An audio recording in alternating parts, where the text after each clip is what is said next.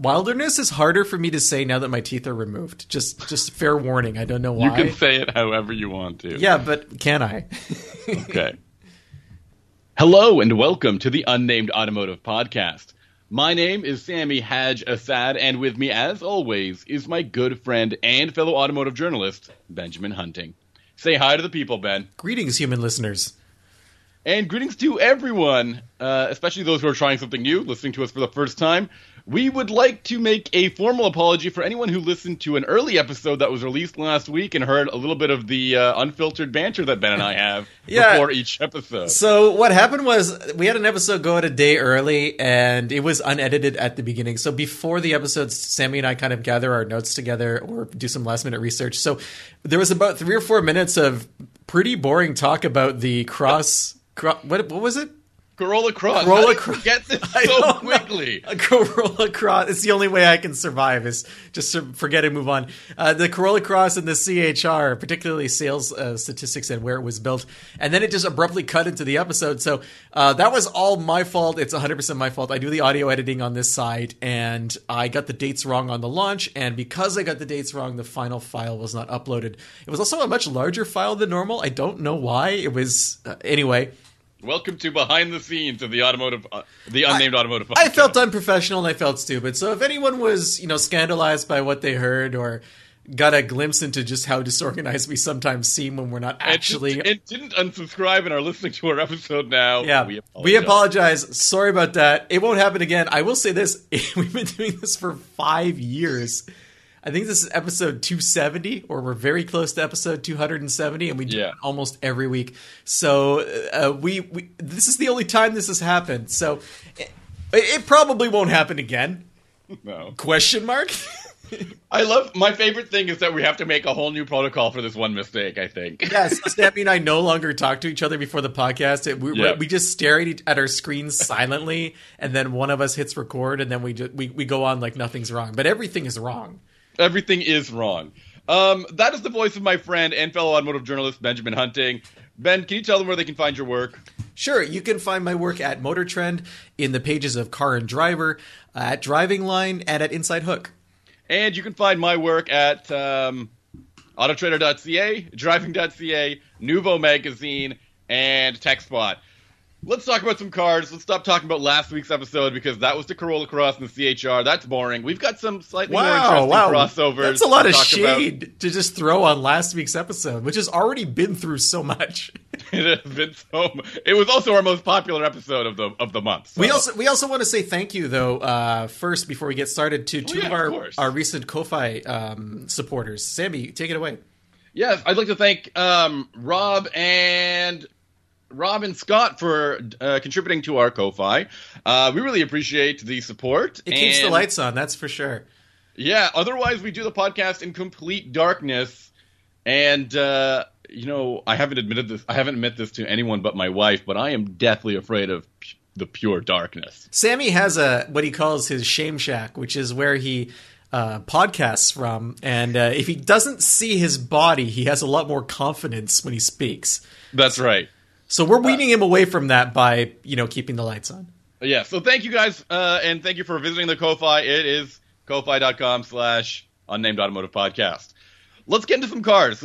Enough with all this preamble. We want to talk about what we've been driving recently. I have been driving a familiar nameplate. It is the Subaru Forester Wilderness, or Wilderness, however you want to describe it. Now, we have a storied tradition here on the podcast of mispronouncing the Wilderness brand name. I just think it's more exciting. I mean, why wouldn't Subaru go with Wilderness? It's so much more aggressive and controversial. It gets people going. No one knows what it means, Sami. That's right.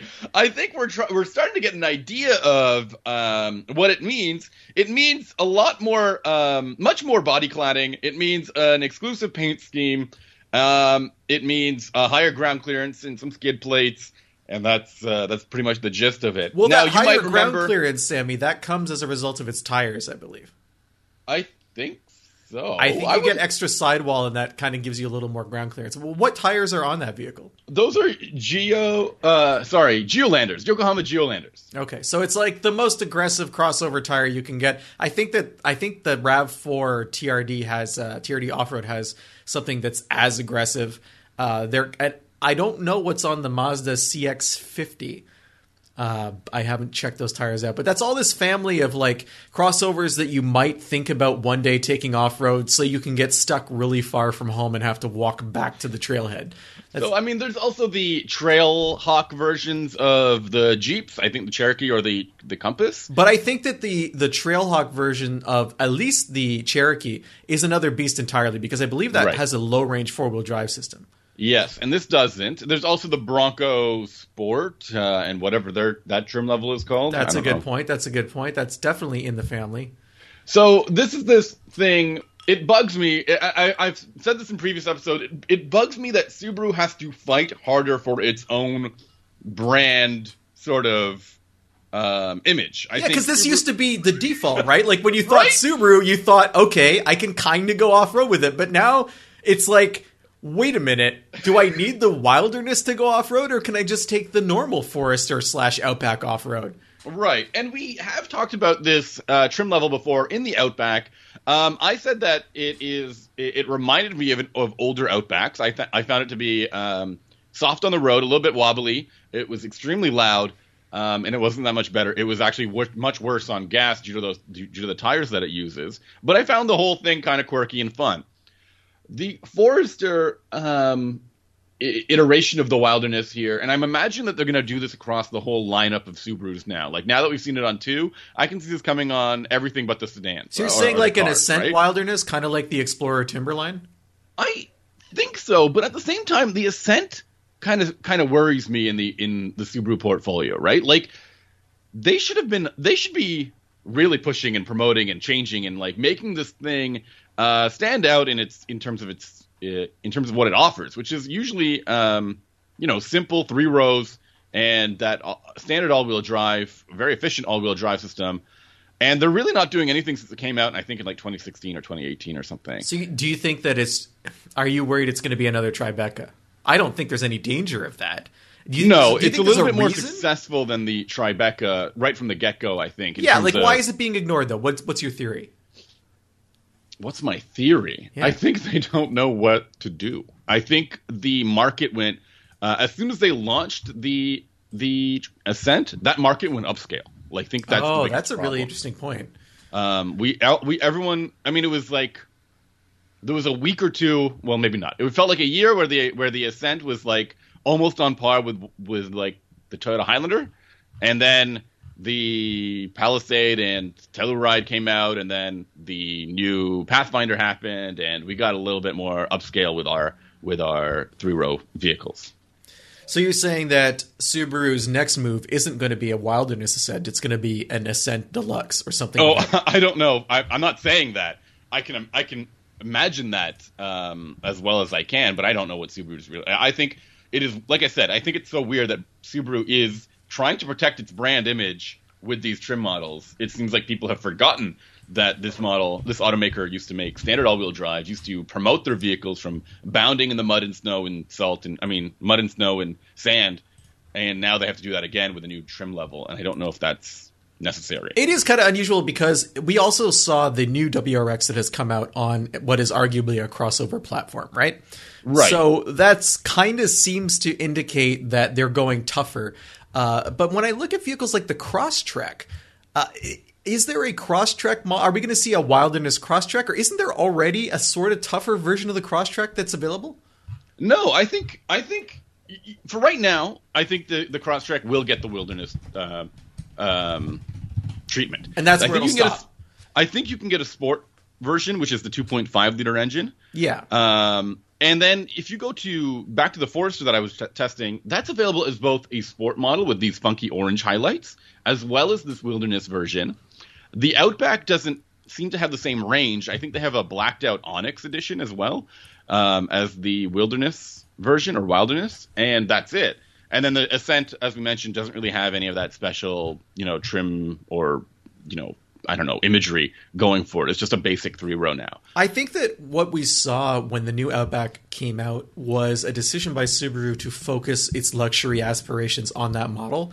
Yeah. And that kind of manifested in pulling back from the Forester, because we lost. You say there's a sport model, but you and I both know that there's Oh, nothing. it sucks. Yeah, It's sport in name orange only. highlights. That's all it has. But- it looks like a sneaker, right? But there used to be an XT model of the Forester that was fast and turbocharged, and now you can only really get that from the Outback. So the Forester, it kind of seems like they're making it the value proposition for people who need something large in the Crosstrek, but aren't necessarily into the Outback styling.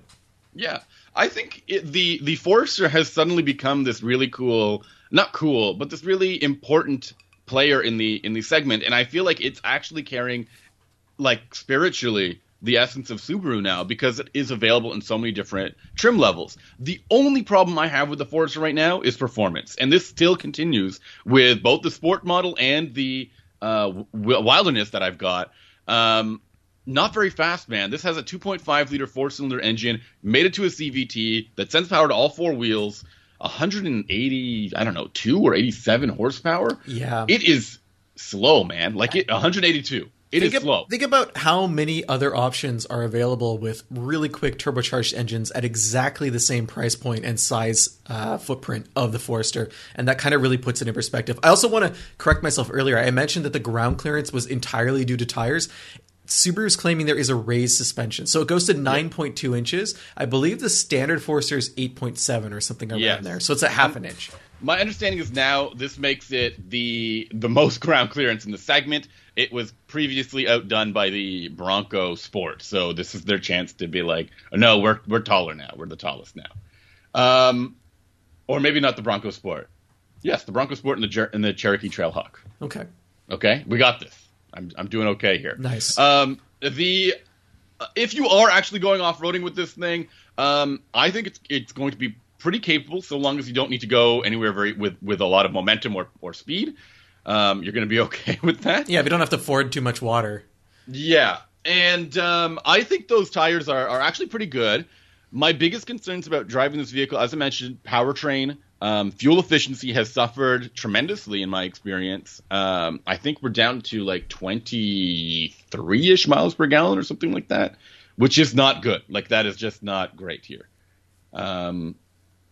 Yeah, and noise. The tire noise, obviously, and wind noise are impacted severely here. Now, let me tell you a little bit more about what makes the Wilderness or the Wilderness so special, as opposed with more than just the skid plates, the ground clearance, the funny colors. The roof rack has gotten, I don't know, additional, like, they say it can support 800 pounds now. So that's for camping, like we talked about with the Outback. Did we mention that with the Outback? Yeah, I think we were talking about how, the reason you would want a strong roof rack is because the whole overlanding craze and people wanting to camp up top and put a tent up there.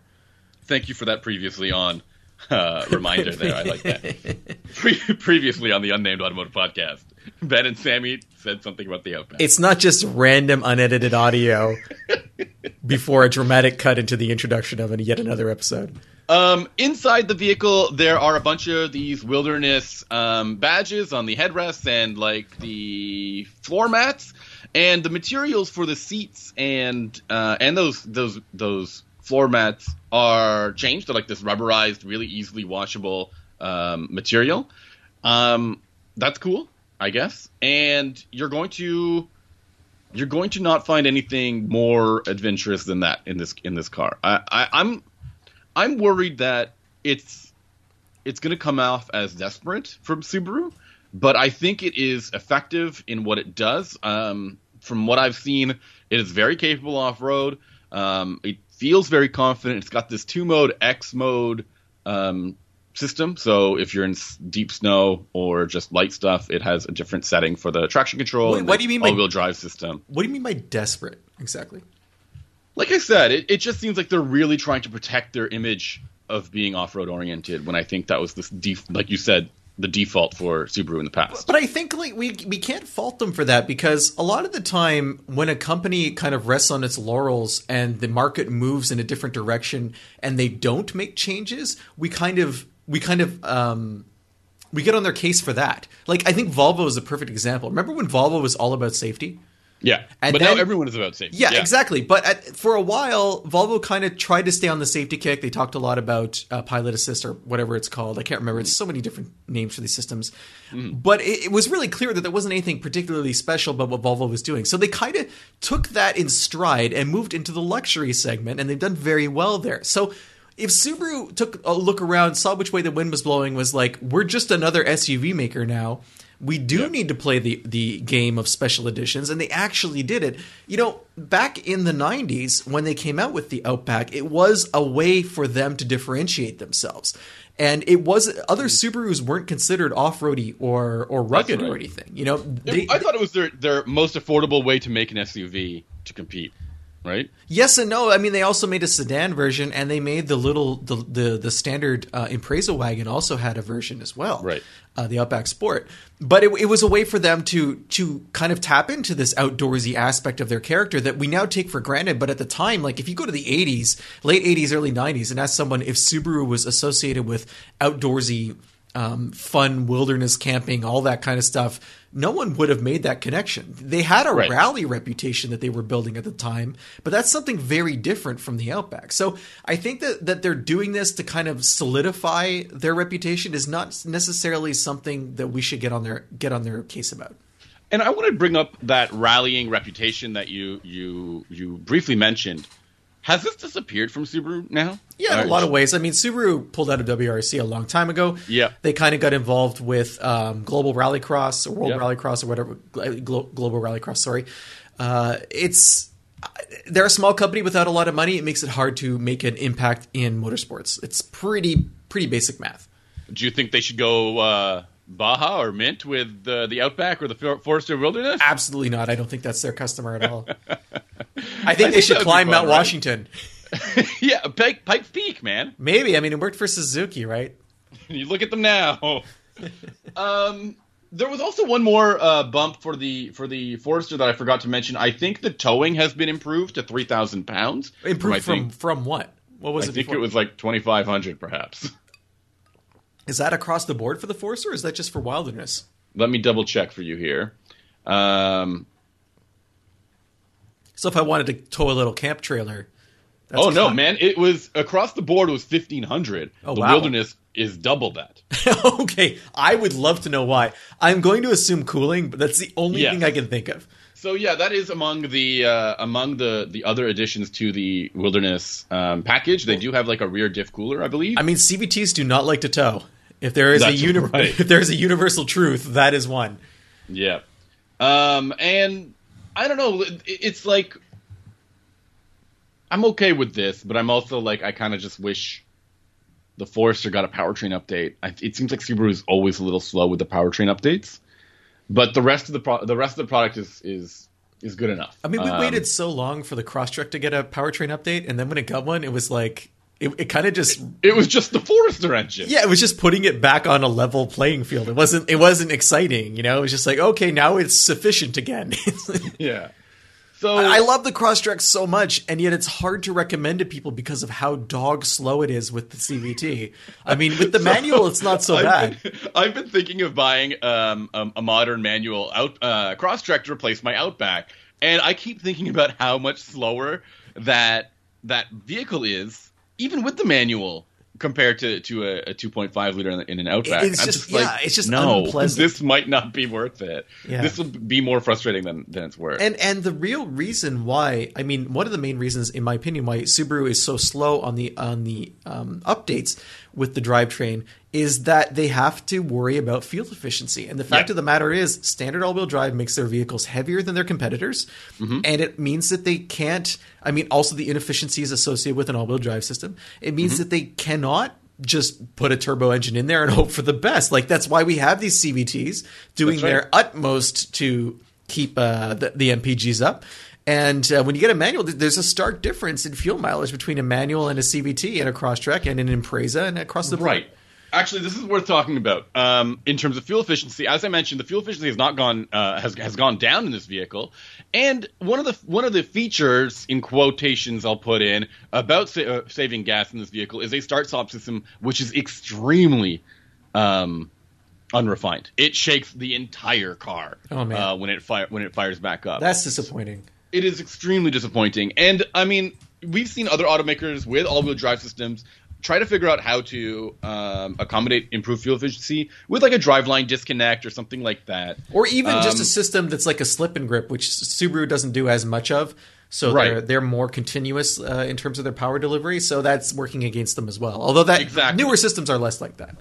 They still it seems like they still run all four wheels at all times. So other ones can disconnect or fire it off to that rear axle as needed, and that's really to the detriment of their fuel efficiency. So we'll see what they do in the future. As we mentioned a little while ago, they say that they're just not going to develop new STI because of the impending fuel efficiency mandates or electric vehicle mandates that are coming down. There's no point for them to invest there. So clearly, the automaker but it's so sad to hear that, because it's like everyone else who makes performance cars is still making performance cars, and Subaru is like, we can't afford to do it, and this is how we're saying it. Until look, they've got a good partner in I don't know about a good partner. They've got a partner in Toyota who's helped them make a sports car and an electric vehicle. Just put the two things together and see what happens. I think that'll work. But you have a vehicle that attempts to tackle the off-roady, but at least like mid-size SUV segment and fuel efficiency problem at the same time. Sorry, say that again. I completely spaced out. I said you have the new Sorento plug-in hybrid. Oh, yes, I do. So, yeah, I spent a lot of time in the Sorento plug-in hybrid. I've been doing a lot of road trips lately. I don't know why. Just that time of year, I guess. It's nicer and there's less snow. And the Sorento is You bloom. That's what happens. Yeah, when the snow disappears, the sun hits my pedals and I open up, and it's just wonderful. But the Sorento is a vehicle that I've liked in the past. This is my first time driving the latest generation. I believe it's new for this year or last year.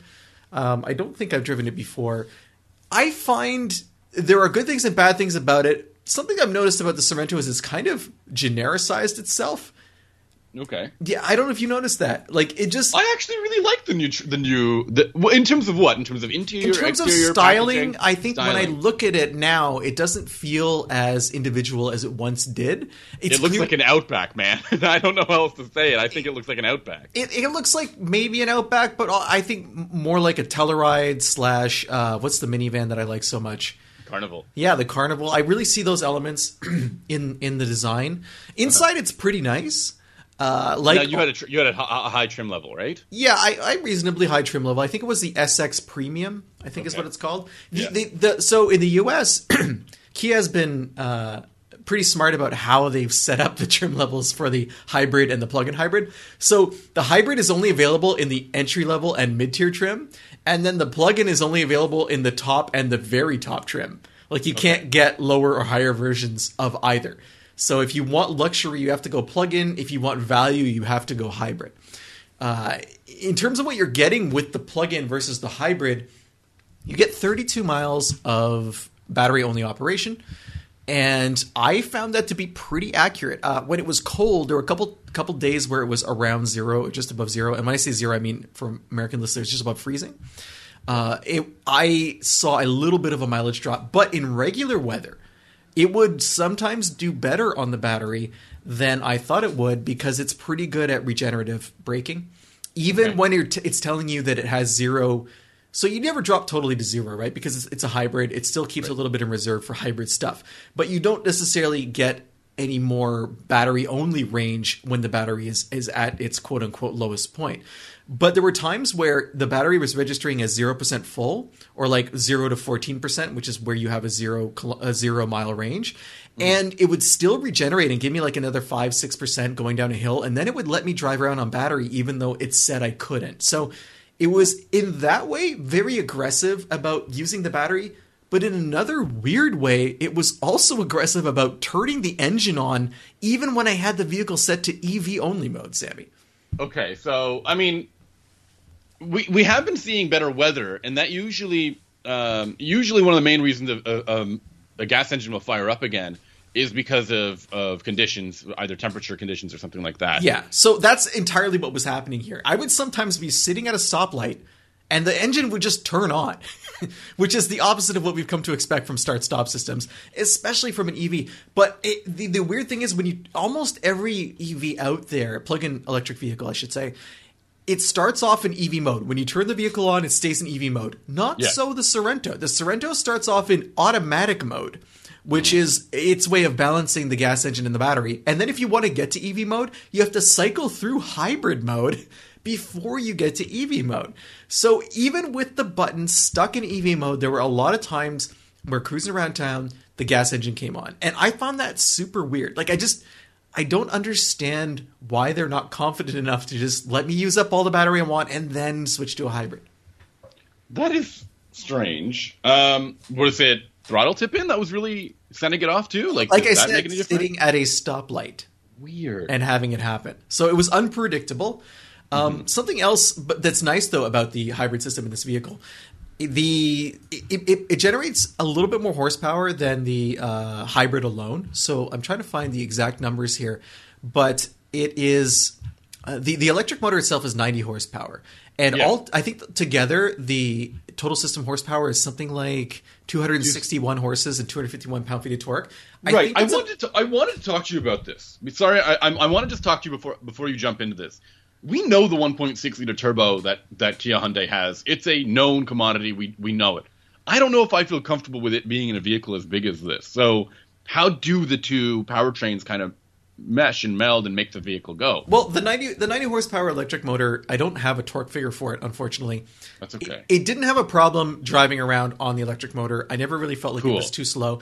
The battery system itself, the battery is only, I think, 220 pounds or so of additional weight, which when you compare it to the battery inside the Grand Cherokee, what's it called? The hybrid version of the Grand Cherokee. They also make a Wrangler. 4xe. Yep. Which is significantly heavier. I mean, all told, the hybrid drivetrain and the battery in the plug-in version of the Sorento is 395 pounds. Yeah. So it becomes about 4,500 pounds in total. And if you look at like a Grand Cherokee or a Wrangler, it's 800 pounds more. And the Wrangler and the Grand Cherokee have 25 miles of range.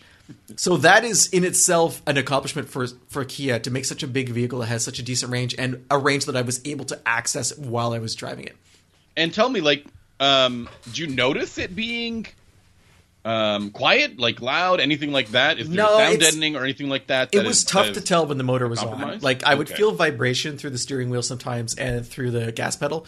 Charging it takes a long time if you're stuck at home. It's like 12 hours.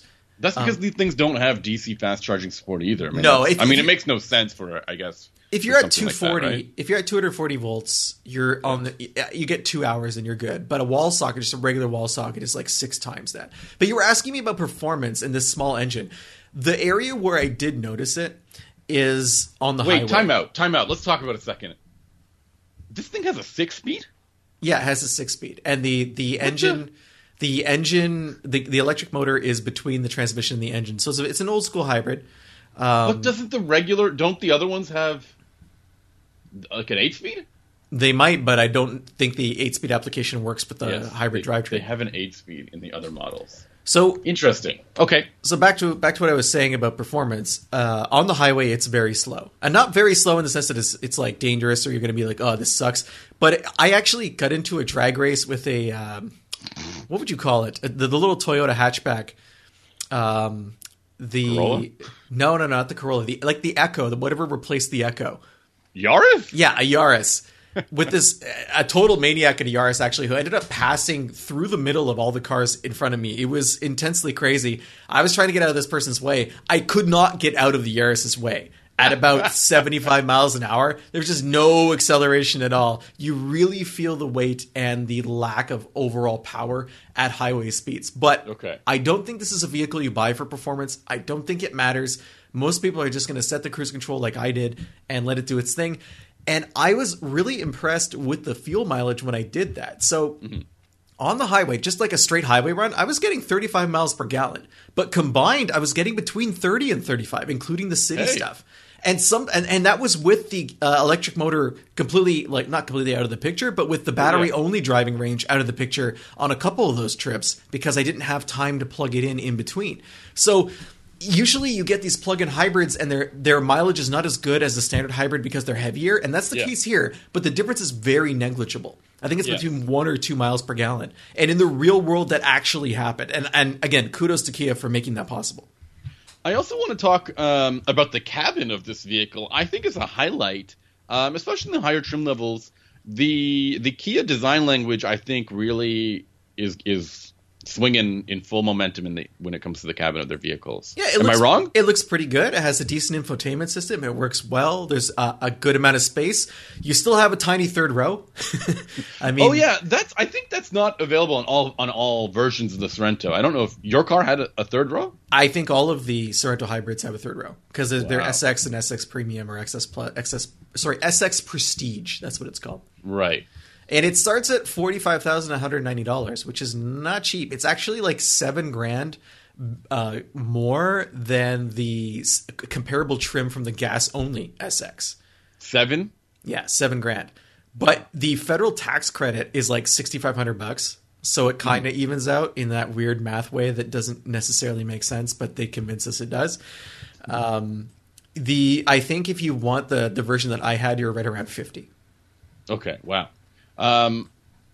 That's a little expensive. Yeah, I mean, I'm not saying I would recommend the plug-in.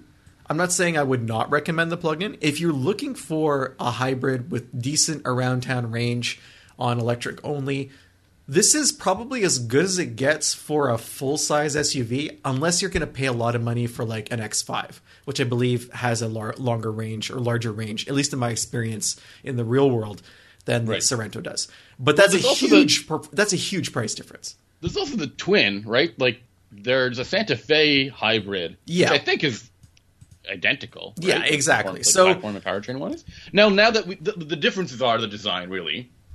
I think I like the Sorento design. Yeah, there's also the Ford Explorer hybrid, which is a plug-in, but that is like a high-performance plug-in. It's not something you're really going to be getting amazing mileage with. I have yet to really see one of those on the road. I haven't been looking. I mean, Explorers are so common, it's hard to tell them all apart. Yeah. So I don't necessarily, unless I walk by one when it's parked, but when I'm driving, it's like, oh, yet another Explorer, right? No, but seriously, I must have had 6 pass me the last time I was driving. It's interesting to see the development of the plug-in hybrid technology. And do you think that there's going to be a lot of adoption of these vehicles, or do you think they're just going to be these expensive compliance essentially vehicles? I don't think they're compliance vehicles. I think they make a lot of sense for people who live in an urban environment. If you do most of your driving around town, like when I was aside from my road trips, I did not need to put any gas in this vehicle.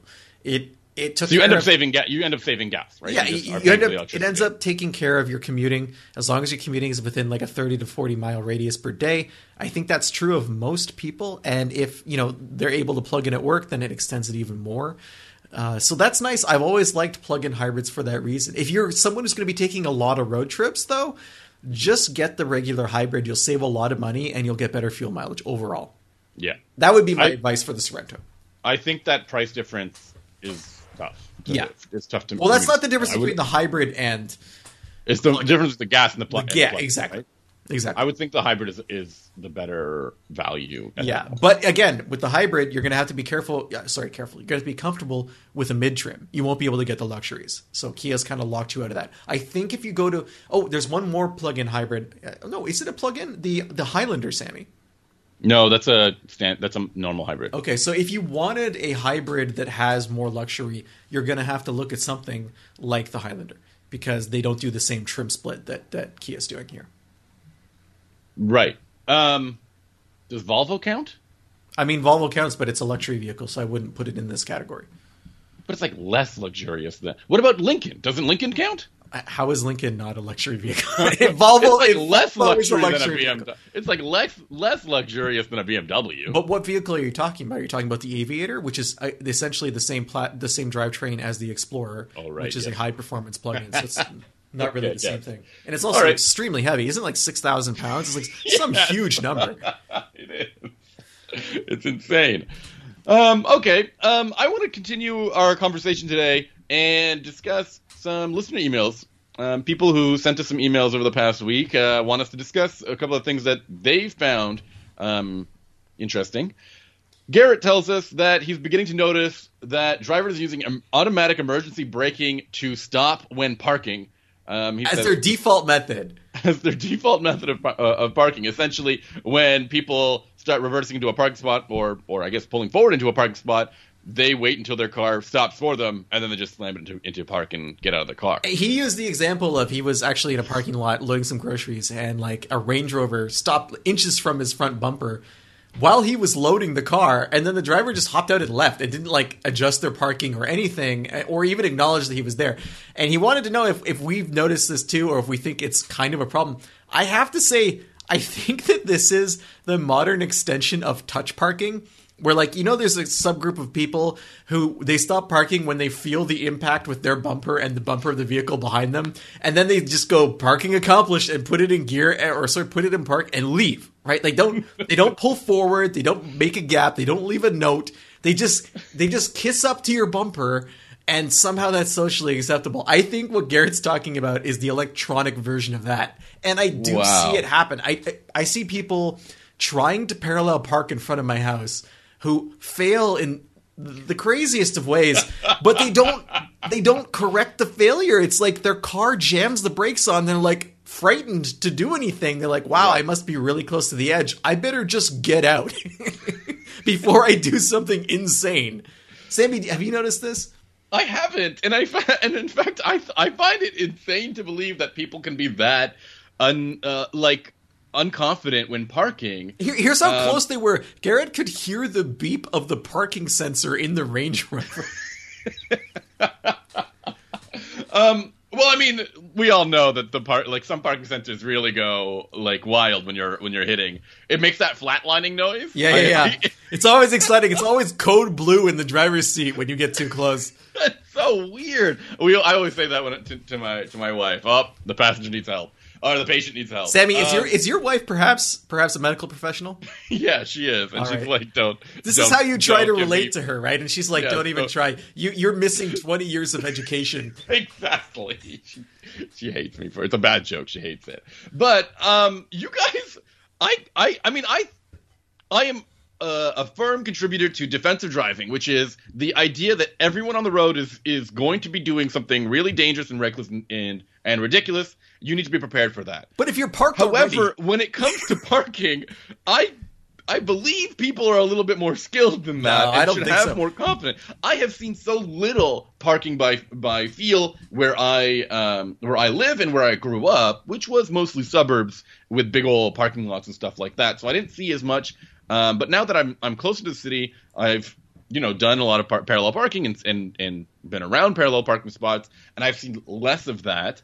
I obviously feel that features like parking sensors and cameras go a long way to help support people when doing that, not like that really clumsy way of trying to park the car. But I think when people slow down in a parking lot, they kind of start getting distracted by the fact that they're near their destination, or they're trying to find their destination, or they're trying to find a parking spot.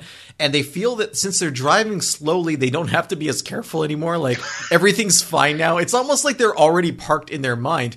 And you can't defensively park, right? Like if you're already parked and someone's coming towards you, your options are very limited. Do anything about it, exactly. But what I mean, I just wanted to say the mindset of how I approach my fellow motorists, it doesn't extend to when they're parking. I assume. Now I shouldn't say that, because when I bought my FRS for the first year, it was constantly getting dinged up and hit in parking lots, mainly because of that offensive license plate you have. Yes, mainly because not I think a doctor. It's small, and you cannot see it from any mirror or windows unless you've got cameras. So I think that was a major problem, and I learned park it a little bit in more visible spots. I have to say that the part of parking I like the least, the part that worries me the most, I guess is the best way to put it, is when people are leaving. Sorry. Is leaving your car alone? No, well, there's that. I mean, I never do that. I always put a blanket around it, or a little light outside so that it doesn't feel too lonely. But no, it's people like me and my shame. Yeah, your shame shack. Shame shack. It's people leaving their spaces. Whether I'm going down a side street or whether I'm in a parking lot, I hover one hand over the horn because people, they just go for it, right? You Like they love don't. this. I don't care. I'm getting out of here. Yeah, they're like, deal with it, bro. Sorry, we're gonna occupy the same space and time at the exact same point in time. It's horrible, and like that's it's just people just don't look. Either they don't look, or they, as you said, they have a thin grasp on life. I'm going for it now. Yeah. So one of the funniest things is my wife laughs at me when I'm driving, when I'm parking, especially when we're like grocery shopping or something like that, because my natural approach to a parking spot is I want to reverse in because it's easy to pull out afterwards. I think that's the best thing. But when you want to, like, I hate doing that for a grocery shopping, especially when you have so many groceries and you've got to you got to like finagle your cart between two cars. Yeah, I don't do that for that reason. It doesn't work. Like, No. and then you have to pull out. You have to do that like nudging out sort of strategy. And then if you got a modern car that's constantly screaming at you with rear cross traffic alert. Yeah, because there's carts and cars and people everywhere, right? And yes, it's like, oh my goodness, a totally. So maybe that is why people just rely on the automatic emergency braking, because it's just total chaos in the car. But then one day you're going to get in and that sensor's going to be covered by snow, or you're going to be driving a car that doesn't have it, and it's a tragedy is going to take place. Yes, that is true. So moving on to, we have another question that we want to get to just before we finish things up this week, and that's from Tim. And he asked us, why has Dodge stopped producing a compact SUV? He says they never gave the Journey a second generation, and I don't think that they were really good cars, but they seem to sell a lot of them, especially to Dodge fanboys. They could even help save the Chrysler brand by rebranding a new Journey as the Chrysler Aspen or something. He wanted to know what we thought about that. Sammy, what do you think? The Dodge Journey is one of the most underwhelming vehicles I have ever driven, and manages to sell a surprising amount every time I pay attention to the sales figures. And right? also, like, I would say rental fleets are 95% composed of Dodge Journeys. Right. Dodge If you Journeys, ever and the needed remainder a is cheap- Chrysler 300s. Yes. If you ever needed a cheap vehicle that you didn't really mind how reliable it was, or how it got, or fuel efficient, or anything like that, you need a big vehicle. It is like a disposable vehicle on used car lots. They look the same from whatever year they've ever been in. They have the same power, the same technology. The cabin, I think, got slightly updated, but there's still plastic fantastic in there. It is the funniest thing to think about, that a second-generation product could be more successful than that when it doesn't need to be, right? And also, like, the Journey is 3-row, right? It can be, yeah. So the Kia, I want to say, remember when Kia, what was the name of the little Kia? My neighbor has Rondo. one. The Kia Rondo. My neighbor has one of these. They sold them in Canada for a few years longer than they did in the United States. That was also a 3-row, right? Yep. And it was roughly the same size, maybe a bit smaller. And there was also the Mazda 5, Yeah. which was a 3-row compact, again, a little bit smaller than the Journey, but the same kind of concept. And of those three vehicles, only the Journey survived. Like, that was the one. I think it's because Dodge focused so much on price, like they did with the Caravan. They kept it cheap the whole time. They got people into the Dodge world, and then hoped that they would later on buy a something else. Who knows? Because Dodge doesn't really sell vehicles anymore. Yeah. There's a Durango, I guess, if you want to make a giant leap. But there's another Dodge SUV that we're forgetting about, and that's the Nitro. Wow. Remember the Nitro? That's a deep cut, man. How'd you pull that out of the shade? There's also the Caliber. Yeah, the Caliber. I saw a Caliber SRT4 last week. So good for you. Yeah, you wrote it down in your journal. You had to remind me. I wrote it in my dream journal. Yeah, but so Dodge used to have a whole family. The Journey exists from the. Do you think the Journey exists from that era? Yeah, I think so. I think that the Nitro and the Caliber and the Journey all overlap. At least in my mind, they do. And then now the Dodge only has the Durango, and that's it. I think that Dodge is a weird brand that no one knows what to do with. And I think that's probably why they didn't give a second generation Journey, Tim. I think that Dodge is trying to figure out if they're going to be a performance company. And if so, what does that mean for the Durango, which is kind of an outlier for them? The Charger, I think, is probably done. They're going to be moving to a new platform for the Challenger. They're going to be trying to do this electric muscle car thing. It's cloudy and confusing and unpredictable in terms of a future for Dodge. I don't know what's going to happen. Then again, I would have thought Chrysler would have died quite a long time ago, and yet it gets a Pacifica. I don't think it would get an Aspen. Maybe that's a smaller battery-powered crossover is in the cards for Chrysler. I could see that before Dodge, just because I think Chrysler would try to charge more money for it and they might be able to pull it off. But predicting Stellantis is so difficult. Yes. But it is interesting because I think we used to think that that this company, FCA or Stellantis, could just sell different takes on the same platform, powertrain, anything like this. As we saw with the 300C and the Dodge Charger, and then the closely related Challenger, and then we had, the I think that's it actually right now that comes to modern memory. But you feasibly believe that you can just pull a GM and just rebadge everything with a slightly different exterior and say it's the same thing. And that failed a bunch of times for Chrysler especially.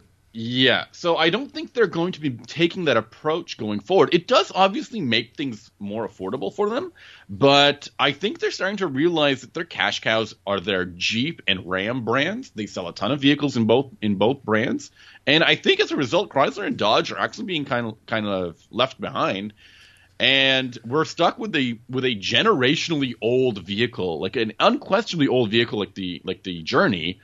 That gets no new updates, even though it was fairly successful in terms of sales. And I don't think there's going to be another model. This is a weird flash for them that might not repeat itself. And, there are very few full, what's the word I want to use? Full lineup car companies left in the world. I would say General Motors is maybe the closest. They don't have any cars. They do have some cars right now, but the Spark, like in their Cadillacs, you mean, or what? No. You mean like Spark? Yeah. Yeah, that covers the entry level all the way up to the top. Toyota too. Yeah, Toyota is and there. Honda. Honda doesn't have a small car anymore, do they? Yeah, they don't have a Fit anymore. Yeah, and GM. And they're making a new HRV. Did you hear that? Specific for the North American market? Yeah, and the Spark is about to leave Chevrolet. So once that happens, Chevrolet won't have anything small because I don't think they have the Sonic either. And we know they don't have the Cruze. So, these companies are disappearing. And you look at Chrysler and Dodge, and their lineup is so unbalanced just in terms of only focusing on certain segments. And that's kind of become the new norm. As crossovers. Those are the hottest segments. Except for Dodge, which only has one SUV. So, and Chrysler has a minivan. Yeah. So, I don't imagine, I don't know how Chrysler maintains its brand, right? Is it just for heritage, I guess? I would have thought that they would have transitioned to EV only a long time ago, but it's clear they don't necessarily have the funds to do that. And it's kind of just a ghost brand. It's hanging around. I agree. Wild. So, Sammy, if other people who are listeners and who have questions want to get in touch with us, how can they do that? Oh, it's so easy, Ben. Are you really asking me this? I am asking you. Well, let me just walk you through the steps, Ben. You just go to our website, unnamedautomotivepodcast.com, and you click on the contact button, and you fill out the form, and you're done. That's it. That's all you got to do. That's what these guys did. Additionally, if you want to get in touch with us a little bit more personally, you can email us the old-fashioned way. It's benjamin@benjaminhunting.com. Or you can reach out to us on social media. Ben is on Instagram. You can find him at huntingbenjamin. Right? Yes. That's correct. And you can find me at Sammy_ha like you're laughing.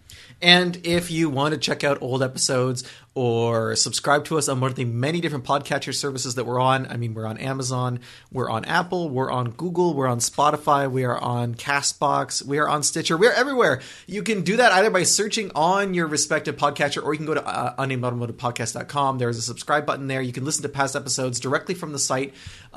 You can also, if you feel like doing it, leave us a comment or a rating or anything at all on the podcatching services that you use if they have that capability. That always helps get us out in front of other people and kind of expand our audience, and we would appreciate it. Sammy, what are we going to be talking about next week? Ben, I'm under 2 embargoes, so I need to finesse how I'm going to talk about whatever I'm going to be talking about next week. It's either going to be the new Range Rover or the Jeep Grand Cherokee 4xe that we mentioned earlier in comparison to the Sorento. So I'll need to sort this out and see what I can do. I don't have anything nearly as fancy, but I will be offering my thoughts on the Lexus NX Hybrid, something that Sammy had talked about earlier this year. I'm just going to quickly summarize my experiences with it.